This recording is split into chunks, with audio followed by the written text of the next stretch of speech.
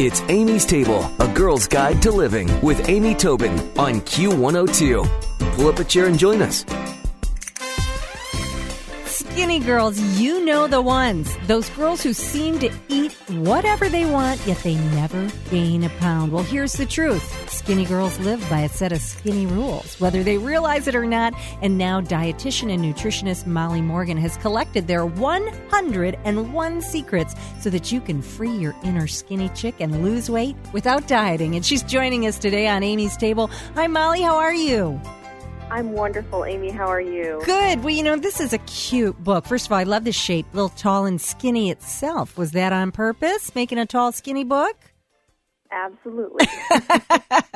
Well, I love it. I love it. And there are such, you know what it is? These are not like fad type rules. These are some really good advice, all kind of put together as a compendium, if you will. But I like your first rule. It's believe you can be skinny. Absolutely. And I think this is an area a lot of people stumble on because if you have it somewhere tucked back in your mind that you just have a hard time taking off the pounds or you can't keep them off or you keep hearing yourself telling yourself you can't do it, that right there is setting yourself up for failure. And that's why I chose believe in yourself to be number one, because you've got to believe in yourself in order to make any goal come true, especially when it comes to weight. Yeah, definitely. Well, it's funny because your second rule also really has nothing to do with food, and that's hit the pillow. And I keep hearing about this, that sleep is crucial to weight loss. It is. And I think the thing I found really surprising to myself is that, you get so caught up in life and you think you can get by on only 5 or 6 hours of sleep, but 7 to 8 hours seems to be the magic number to help keep your body weight in check. So basically what happens is it helps keep your appetite hormones in check. So when you're tired, your hormones that control your appetite get, let's just say, out of whack, for lack of the book gives you the science, and what that does is then you're reaching for things you might usually not, and it becomes harder to stick to what maybe you should be doing. So that's why I think sleep is an essential part of the to-do list when it comes to managing your weight, and 7 to 8 hours is, again, that magic number that everybody should be striving for. And, Molly, aside from your waistline, let's all face it, when you've had some good rest, especially several days in a row, everybody looks better, too. So, not only is it going to be easier to eat right, live right, you're going to look better as well. Well, I thought it was very interesting that let's talk about one reality of life. We're all out. We're at restaurants. We're, on the go. We can't do all of our eating in our home kitchens. And you really have a sort of a eye-opening. And again, it's another surprising rule about the comparison between fast food and some of the sit-down restaurants. And fast food isn't always our enemy. It isn't. And, what was shocking to me, and I tell the little story in the book, my husband and I had been traveling. And we thought, let's call ahead to a sit-down restaurant, order some food. That way we can, it'll be ready when we get there. We can enjoy a meal. And when we got back to the car, I was digging and found the calorie facts on what we ate. And we would have ate half the calories had we just gone through a fast food line. Isn't that amazing? You can talk about the quality or other things perhaps, and I know people say that, but the bottom line when you're balancing calories in versus calories out, your fast food places actually, in most cases, have smaller portions than many sit-down restaurants, which is really another shocking example. A veggie burger at a fast food drive-thru, depending which one, has about 450 calories. A sit-down restaurant might have as many as 950. Wow. 400 calorie difference. That right there, that's a huge difference. And just an eye-opening swap, like you said, to really think about, what you are eating and, more importantly, the portion size of what you are eating, because it makes a big difference when you're looking at the bottom line of the calories in every day. That's so true. And we talk about portion, so much portion sizes and biggie sizes and et cetera, but that really has all gotten out of control. And if you can just sort of watch that portion size, I think that could make a huge difference over the course of many months. Well, I will tell you a little tip that my husband and I do when we are on a road trip, maybe going someplace that's a couple hours away or going to see a friend that's several hours away. I've started packing snacks. Now, that sounds like it's not so eye-opening, except for that I literally pack a picnic basket with some fruit, with some nuts, with, it's made a huge difference, actually. We don't eat the garbage if we stop, to get gas or whatever. We don't eat the garbage that we used to. I think that's a wonderful tip, Amy, and any listener should pick that one up. And the thing I love about what you said is, you're planning ahead, and also those snacks can spill over into wherever you're going. Because another thing I like to tell people to do when you arrive at your destination is go to a grocery store. You don't have to be stuck to the room service menu or what your hotel has to offer. Get out, find the grocery store in the community, and pick up some of kind of those staples that you might miss when you're gone, some almonds, dried fruit, simple things you can keep around so you're snacking on nutrient-rich foods instead of filling up on, like you said, maybe some garbagey options. Yeah, that's a great tip, definitely, because that's it. You do sometimes feel a victim to, some of your options when you're traveling or busy. Well, obviously at home is where we have the most control. And you talk about making over our meals, give your meal a makeover. What are a couple of tips there? There's lots of different things you can do, but a few of my favorites are just starting to really focus on emphasizing flavor in your food because, of course, taste is important. And if you don't like what you're eating, you're probably not going to keep eating that way. So experimenting with spices.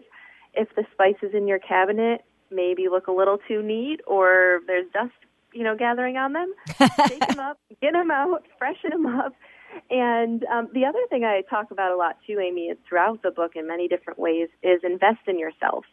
And why I think that fits into the cooking piece as well is maybe you don't have an olive oil sprayer, or maybe you only have 2 spices in your cabinet, or maybe you're lacking in some essential cooking tools like a garlic press. Getting these things will help you make better meals. And if you don't have them at your fingertips, it's very hard to do. Those are just a few quick ways to skinny up your meals. That's really a great idea, definitely. And that's rule number 64, some skinny tools to put in your kitchen. I mean, these are such practical, good ideas. Well, okay, here's one. There's no sugarcoating this. Alcohol. That's not really a big, huge part of a skinny girl rule, is it? Moderation. And, it's always a tough one because people will say, well, Molly, what if I don't have anything Monday through Friday and then I just have a couple more on Friday? Moderation is always the goal. And one of my kind of personal favorite skinny tips, and I actually picked this one up from a friend, is if you're out and you want to look like you're having a drink, get some club soda, which is basically 0 calories, and get a slice of lime thrown in it and look like you're walking around with a gin and tonic if you kind of feel out of place. Or there's nothing wrong with just saying, I'm going to skip the next round, or take the situation into your own control, especially because the other thing that happens when you have too many cocktails, let's face it, your guard comes down when maybe that late night eating could come into play. Exactly. Yeah. For me, if I'm at a party with wine and things like that, I'll tell you, that's when I say, sure, I'll have another one of those cheese and crackers, or yes, pass me the snacks, Mm-hmm. That's the problem. If you're just joining us, we're speaking with Molly Morgan. She's the author of The Skinny Rules, the 101 Secrets Every Skinny Girl Knows. Okay, well, clothes obviously are part of it. Where does that factor into the rules?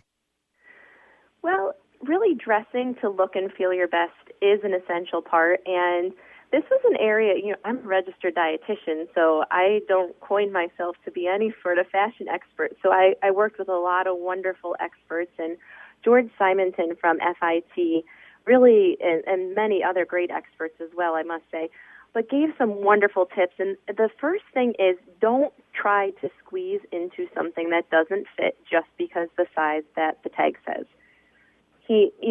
He really spelled it out for me. He said, Molly, every designer cuts their clothes differently, mm-hmm. and you might fit into, size X in one brand, and you have to be 2 sizes bigger in the next for it to look right. And that's fine. Go by how it looks and feels on your body.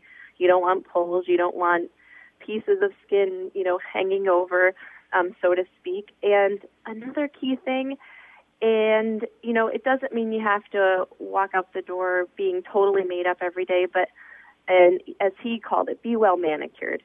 when you look and feel your best, you know, you can really tap into that inner skinny self also. So, you know, have your nails done occasionally to freshen up your hands, or, you know, get a new lipstick to freshen your face. And that just, those little simple changes make a big difference, too. That's right. That's right. It's part of the investing in yourself you were talking about. Well, you know, leave us with this today. Obviously, eating is pure pleasure, and some of that pleasure comes from, you know, things that our mothers and our grandmothers made. Any easy ways to skinny up a recipe that might be not quite so healthy, but it's a family favorite? Sure, and I can think of a few of mine that I do this. Anything that has a vegetable in it, and if it's a rich dish, and this goes for stews, soups, cream-based dishes, add extra veggies. And I know that might sound totally silly, and what does that really accomplish? But adding the extra vegetables will help just add nutrients, add fiber, which helps fill your belly, keeps you eating a little bit less, and it'll help cut down the calories in the portion you wind up putting on your plate. So you won't be changing anything necessarily, but you'll just be kicking up the health content and taking down the calories. I love it. I think that's a great tip. Well, the book is full of them. Again, it's called The Skinny Rules, The 101 Secrets Every Skinny Girl Knows by Molly Morgan. She's a registered dietitian. I'm going to put all of her information on amystable.com, but your website is creativenutritionsolutions.com. Is that right, Molly? That's correct. Perfect, and I'll put that on my site as well. Well, pleasure to talk to you. Great tips, and thanks so much. Thank you so much, Amy. Thanks for listening to Amy's Table, a girl's guide to living with Amy Tobin on Q102. For more, visit Amy's blog with Q102 online at WKRQ.com. Amy's Table with Amy Tobin. Q102. Hi, it's Kristen. Did you know that not doing things is easier than doing them? There's a lot of things to do, especially this time of year. But when you don't do things, there's more time to do things. Does that make sense? What I mean is, when you use Shipt to get everything from gifts to groceries delivered same day, you have more time for the things you want to do. To not do things so that you can do other things, visit shipt.com/holiday. That's SHIPT.com/holiday.